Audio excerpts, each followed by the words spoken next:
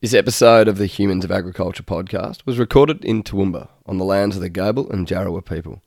We'd like to extend our respects to their elders past, present and emerging.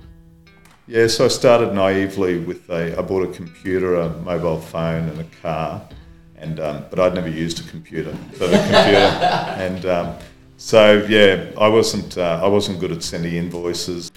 G'day and welcome back to another episode of the Humans of Agriculture podcast. I hope you've all had an awesome Easter and managed a little bit of time off. This week we're actually heading back up to Toowoomba to sit down and chat with Mort & Co.'s founder Charlie Mort. Today he's also their executive chairman and they are one of Australia's largest private businesses. Charlie's history in Aussie Ag goes well back to his ancestor Thomas Mort, who was one of the pioneers and led the first exports of beef from Australia. Charlie started off his career as a stock and station agent. Working his way up through the ranks, he did get sent back to uni at one stage to study animal nutrition. But as the drought of the 1990s started to creep in, a bloke from Muttaburra called Charlie and assumed that he was the expert in lot feeding. Charlie did go out and see this bloke and did help him put his cattle on feed, but then ended up coming clean and letting him know that, well, actually it was the first time he'd done it. It's fair to say that since then, Charlie has well and truly earned his credentials in lot feeding. He started Mort & Co. in 1997. Not a lot of money, he sought support from other people who could help turn his dream into a reality. Building the business piece by piece, it was really obvious from our time that Charlie had this vision for the business from the very beginning. He's certainly been able to ride the highs and lows alongside his incredible people and continue to innovate. He makes no secret that the success to his business has been all about the people. Enjoy the chat. Beautiful. Well, Charlie, thank you for having us here at your office. It's been good to get to know some of your team over the last couple of days. Yeah, thanks, Ollie.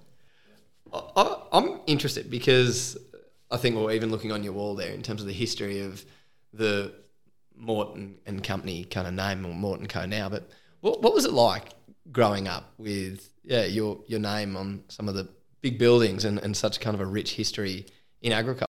I always knew that there was the history there, but I probably didn't. I had an uncle that used to bring it up a lot with me, and but look, the Morts, they made a lot of. They grew a really large business, but unfortunately, I think in the bank crash, they lost most of their money. So back in the 1890s, so it's a long time ago. Yeah, a long time between drinks. Yeah, so exactly. Whereabouts was home for you growing up? I was brought up on a property called Franklin Vale, which my family settled about 170 years ago. So, which my brother and sister-in-law, Harry and Sam, are still there. So, and I've still got some land down in the area there as well. So it's good. Whereabouts is Franklin Vale? It's just in between Toowoomba and Brisbane, so about an hour from Toowoomba, which is great. And so I get down there on some weekends. As a kid, like what was your involvement in ag? Was it just weekends as a fun kid? No, look, we were brought up sort of working most of the time. When I wasn't fishing in the creek, the property's got a beautiful creek running through it, so I did a lot of fishing. But other than that, we were always we did a lot of horse riding. I rode stubborn ponies. Yeah, no, it was all pretty good. There was we all learned how to fence so fence and fish and horse riding. There was a lot of that. A question I'd be interested in knowing: what would you say if you think back to a really happy memory, but your earliest memory of agriculture? Does something stand out? Probably riding those stubborn ponies around. But and it all seemed like they were such long days. It seemed like, but it probably wasn't. But we only have one set of yards on the property, and so I remember we used to have to walk cattle for miles to get them to the yard. So that was all. That's probably my earliest memories really working there. We did a lot of burr pulling and things like that as well. So I don't enjoy that part, but but horse riding probably a lot of. Yeah. Do you still ride today? Very rarely. Yeah. It hurts too much these days. Yeah. In terms of a career in agriculture, what were the options to you as a teenager? Yeah, look, I was always, I wanted to become a stock and station agent, and it was so.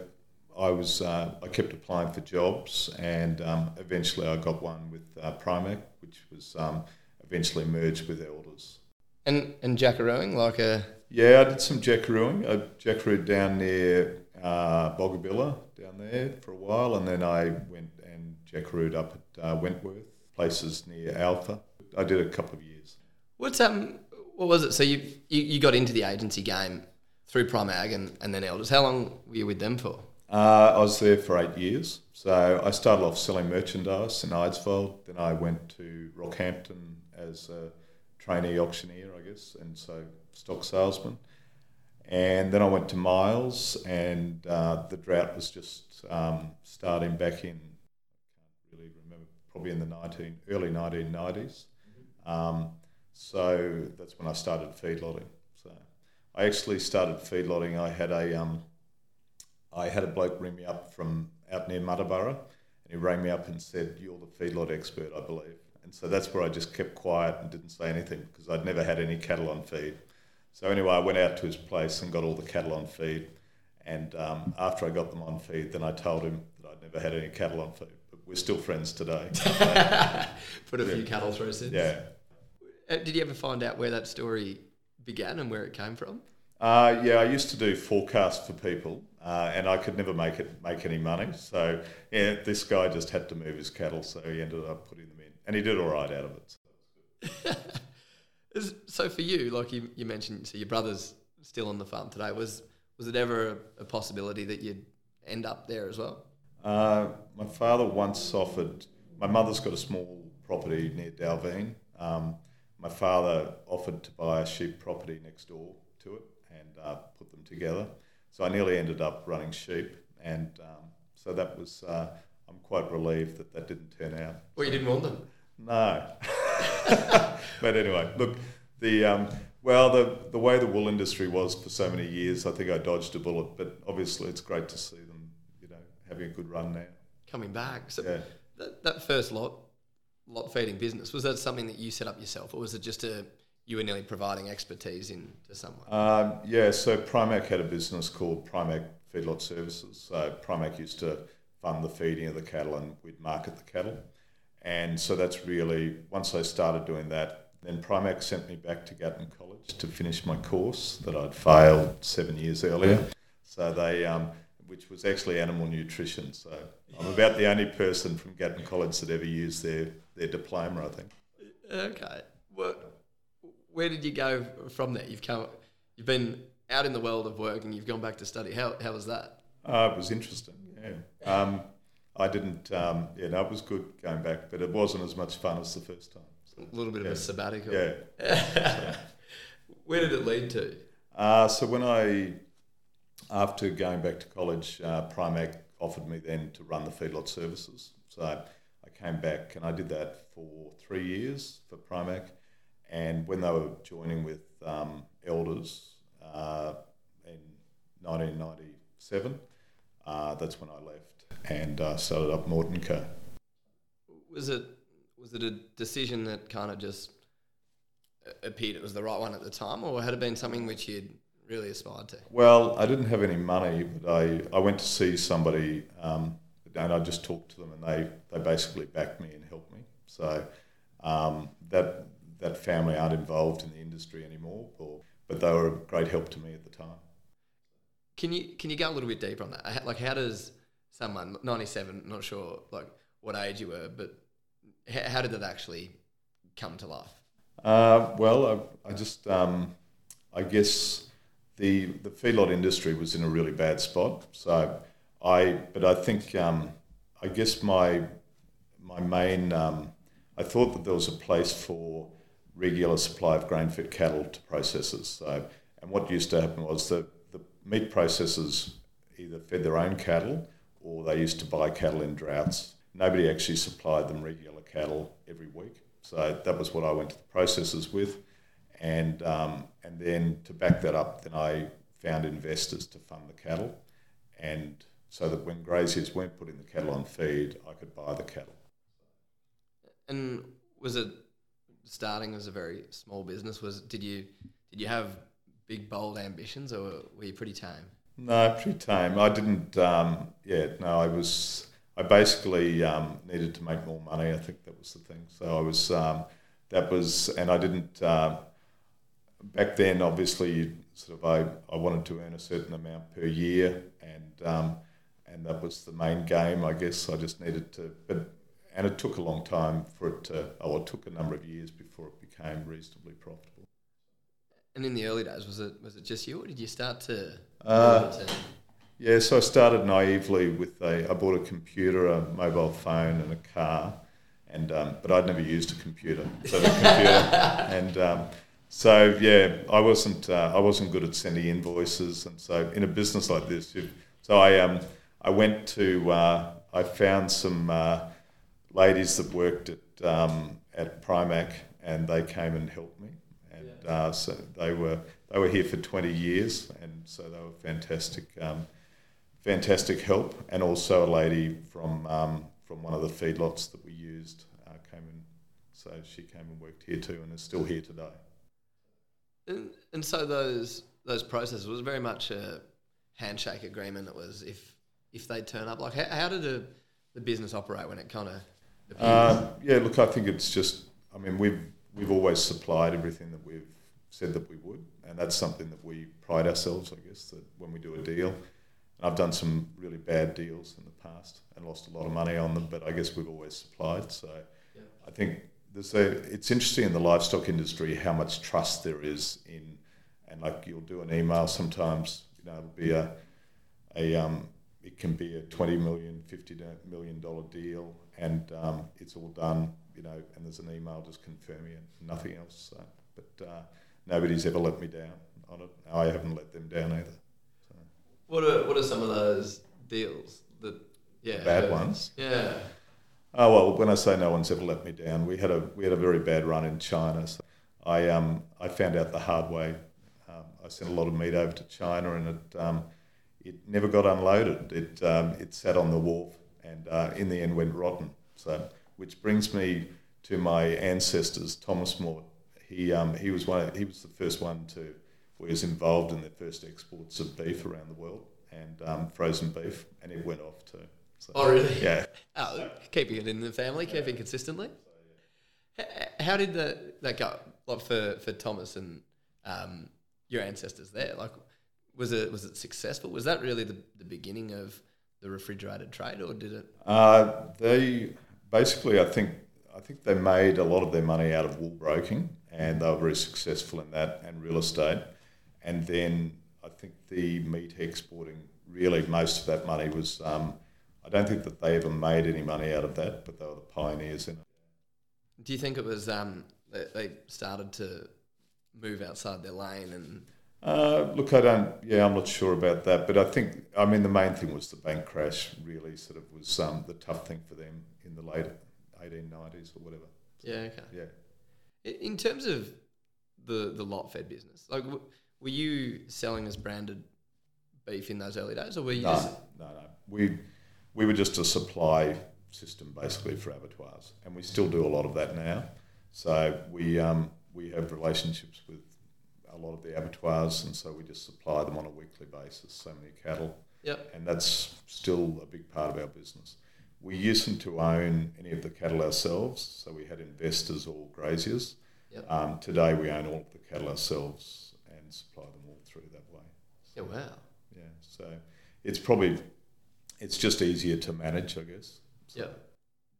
Yeah. What stage did you start to get the momentum? Like you in this space back in the late 90s, was it dominated by corporates and big business? Yeah, there were certainly the big packers or processors.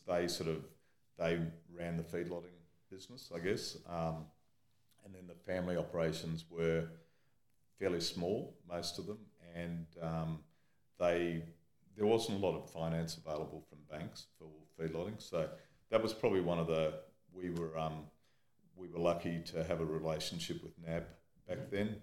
We got some good systems in place for lot feeding for ourselves, and so that helped us grow the business a lot. And those early years, when did the momentum start to come into your fame? Probably the biggest momentum was when we built Grassdale out at and started owning our own feedlots. So we bought a feedlot down Gunny down at Delungra in New South Wales, and then we purchased Pinegrove feedlot at Millmerran, and at the same time we were getting the licence to build Grassdale. So we sort of went from no feedlot ownership to where we suddenly had 50 odd thousand head of feedlot space of our own, so which was owned by investors and Morton Co, I guess. So. And how did you go getting the... How did we go? Probably not very well for a fair while. So, getting the cattle in? We got cattle in, but yeah, it was just a really unprofitable period. So it was, very difficult times. Margins were very low. Feedlotting, I mean, the big change in feedlotting's been in recent years because the sale price is higher than your cost of gain, and that's so your cost of gain is basically just the dry matter or the conversion, the number of kilos it takes to put on 1 kilo of meat, and that cost is a lot lower than the sale price. So that's made a huge difference in feedlotting. And what have been the drivers of that? Just international demand for beef. And I guess grain prices, even though grain prices are quite high today, your cost of gains is still... In terms of your business, like you've moved from being purely just a beef business, and we heard from Stephen before about you've got farm haul transport, you've now got the kind of the next version of the business about to come to market in terms of the fertilisers.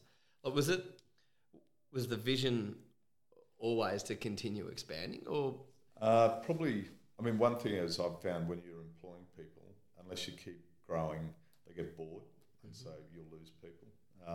So we always try to keep going. But the other businesses that we're starting are all associated businesses. We wouldn't want to get into something completely different. Yep. So they're all businesses that help the main business, if you like. So that's how we try to, so we don't really look outside of everything's associated, like the trucking business, the fertiliser business, feed supplements. That's where we're sort of trying to grow. So. How long does something like the fertiliser business sit as an idea before it really comes onto the table? It took a long time to convince everybody that it was a good idea. So we're still not making any money out of it yet, but it will be a good idea, I'm sure. But yeah, it took probably 5 years. Yeah. And do you think... like the other players are moving in that space as well, or is it fairly complex? We're fortunate because we've got cheap energy out there, so that's made it.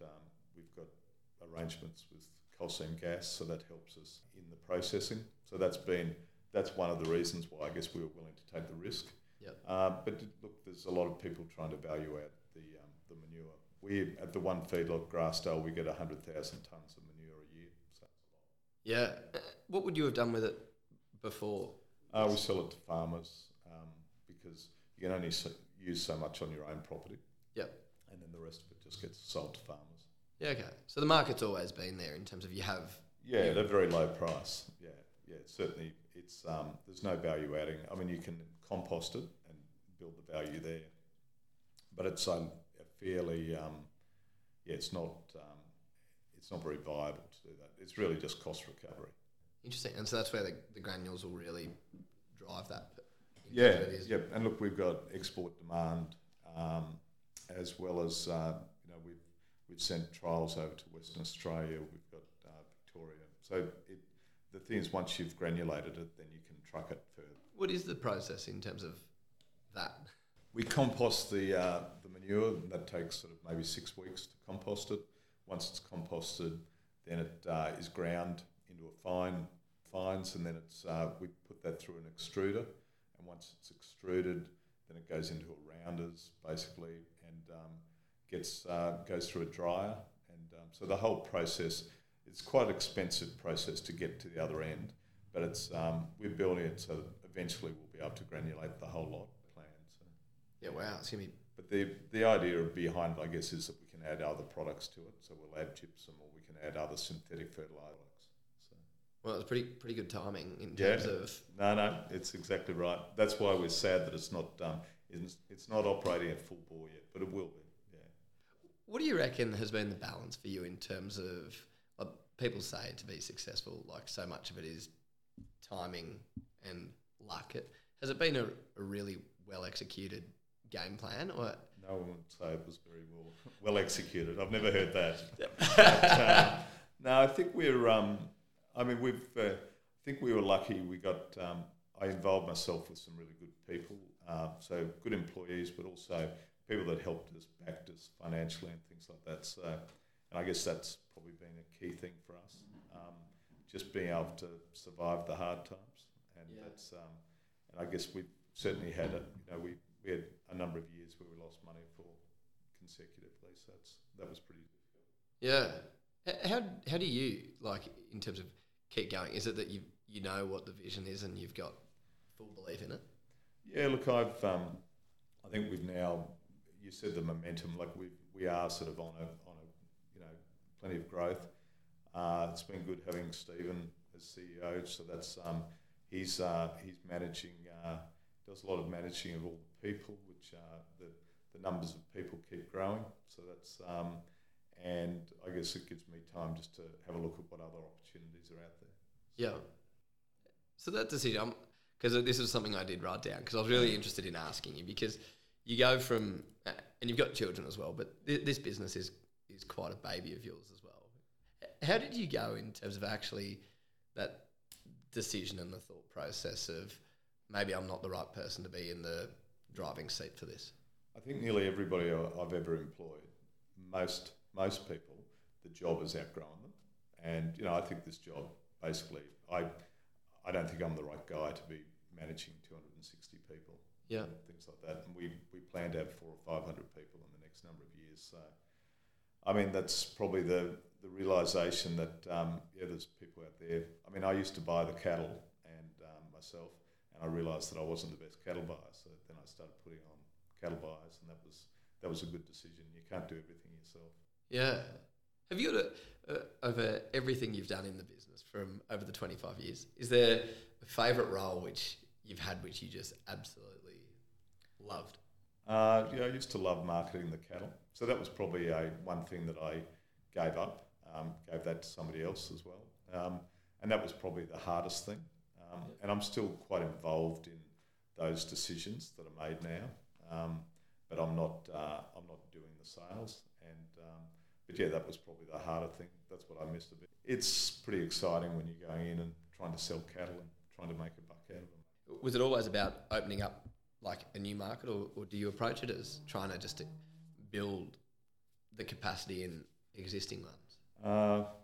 Well, at the moment, there's so much demand that it's actually feedlot space driven. Like, we can only have so many markets. We also we are using other people's feedlots now, so we've expanded beyond our own again. But we'll look to build more feedlot space, and with that, we'll market those cattle into new markets. But we already have some of those markets lined up now. So, yeah, wow, that's exciting. Yeah, it is. Yeah. So, in terms of for you, like your role now, executive chairman, so you're still very much involved in the business. What does it look like for you, your role? Are you going to ask me about golf on Tuesdays? Yeah. I played golf on Tuesday, so that was one of my main things. But no, I talk to Stephen on a regular basis, and we're always we spend a fair bit of time working out what the company, where we can grow and what we can do. Yeah. How is the golf going though? Not very well lately, but anyway, I've been losing lately. But anyway, I still enjoy it. So. Playing in the golf. I used to feel guilty every time I played golf, so that's why I actually that was one of my reasons for putting on Stephen, so I don't feel guilty now. Oh, you said you'd still go? It was a Tuesday Arvo was No, I didn't. I used to go back then. Yeah, okay. in terms of for you, like, do you ever plan on retiring? This could be a bombshell moment. No. Do you ever see yourself, slowing down or stopping? No, look, I really like where I'm at the moment, so I don't think that I want to retire. No, I think it's I've got probably the best job in the company now. So a question we did have, like I've got a couple here, but one thing I did want to know, in terms of the average punter, so like myself, who I've seen feedlots, haven't necessarily been on them, but can you run us through, like at a very high level, like what happens from beginning of the supply chain for the animals, what happens through your business and kind of where it ends up? Yeah, so so first of all, we'll purchase the cattle. We buy about 98% of our cattle direct from the properties. We don't buy a lot from sale yards. So we buy those cattle. They get delivered to the feedlot. We'll induct them. So and they get ear tagged. They get treated for their health. Then they go into the feedlot. They get looked after on low energy diets for the first number of weeks, and just while you transform their rumens. And then basically they're fed for anywhere between 100 and 400 days for a Wagyu. So, and the cattle are inspected every day. We have people pen riding, looking through the cattle, making sure that everything's healthy, and through that time we either market them before they go on feed or during the period. Have you got a day or a moment which really stands out as kind of the pinnacle over the years? Look, I still remember the day that the business turned around from losing money. So, because it lost money for 4 or 5 years in a row, and then it just turned around one day. And I remember I made a sale cattle, and I thought that was a pretty good sale. And then every sale after that, then we started to make money again. So the turning point. Yeah. I think once you've got a business that's profitable, then you can start to think about how you can improve it. I guess it's very tough when a business is not profitable because you're just hanging on to survive, and so you don't do anything really innovative then. We've been lucky. I've always had a good board of directors in Morton & Co that has been pretty supportive along the time. So we've been definitely the innovation. We've got some really good things that we're looking at doing, and the feed supplementing I think is going to be a large business down the track, because those business, I think that cattle prices are going to stay fairly high. I'm sure they're starting to fall at the moment a little bit, but while cattle prices are high, people are going to invest in their cattle, so you'll see people supplementing their cattle to get extra kilos. Tell me on that, because you mentioned the word profitable, and some people think of it as a bit of a dirty word, but every business in any part of society is talking about sustainability kind of as a buzzword. But when it comes to profit, like what is the role of profit in being a sustainable business? Well, I mean, for a start, you can't reward your staff unless you're profitable, and then we've got really good assets that our staff work in, so that's important to me, I guess, that there's good working conditions. But yeah, I mean, we're doing a lot to reduce our emissions. We've got plans there. We've got trials being done. I mean, I think like everybody's we have to be more sustainable. So we're working on those. And in terms of the emissions piece, like, do you think it's going to be a government mandate that's going to change how we operate, or is it going to be private businesses? No, I think it'll be private. Like, we're certainly in feedlotting, it's actually a lot easier to implement plans because you're feeding the cattle every day. Obviously, on pasture, it's harder. So we're hoping the supplements that we're going to produce will reduce emissions, and that's where we're sort of targeting, I guess. And is that something that you roll out en masse across everything, or is it very much still in its infancy? Well, we hope it's going to be, like we're hoping that it's going to be a large business, but we're still planning on how we're going to build it. So that's, but we bought a small, we've got a business at Guyra in supplements, and then we're building out at Grassdale. We've got the first stage being built at the moment of a feed supplement plant, and then we'll go from there. So, yeah, great. Yeah. Where the ag industry is at now, is there something which wishes, like within you, that you wish you were coming into the industry as a 20-something-year-old today? Do you mean, do I wish that I was coming in? Yeah, like do you see now more opportunities today than what there were for you when you first entered? Look, no, I think, I think the one thing that has changed for everybody in agriculture is that there's more money available now. When I first started, 25 years ago, there really wasn't a lot of money available for people. So it was a lot tougher to get funds. I guess interest rates were a lot higher. I mean, we've had a dream run for the last number of years with low interest rates. Our business obviously needs a lot of capital to run, so that's helped us a lot to grow. But but being somebody, like, everything's so expensive these days. Like, if you want to buy a cattle property, obviously it's very hard to do it unless you need a fair bit of equity. So it's pretty tough. So yeah, absolutely. A question, and we better bring Alice and your kids into it. Yep. Do you hope that as you're building this business that it was something that your kids would step into one day?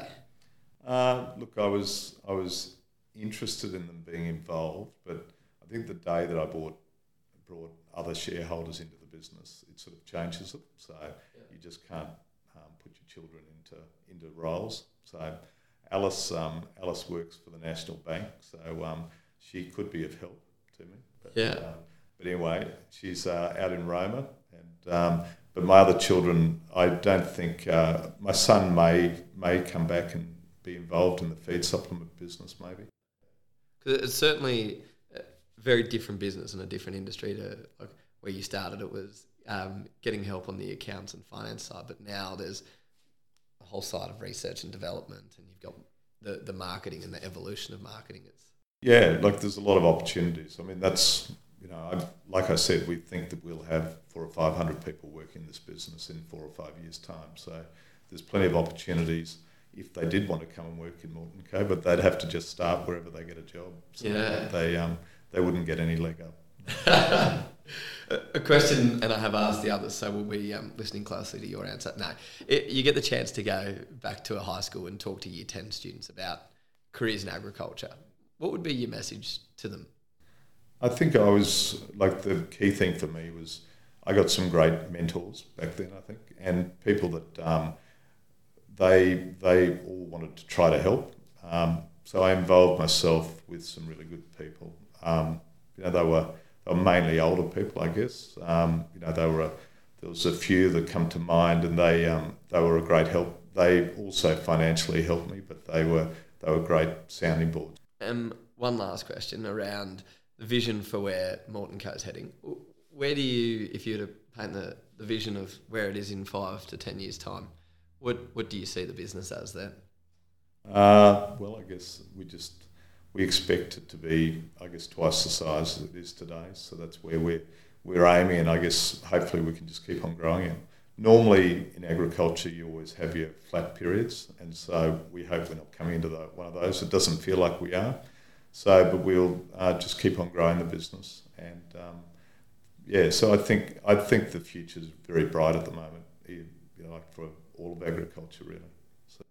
Fantastic. Well, Charlie, thank you so much for coming on the Humans of Agriculture podcast for a chat. Thank you.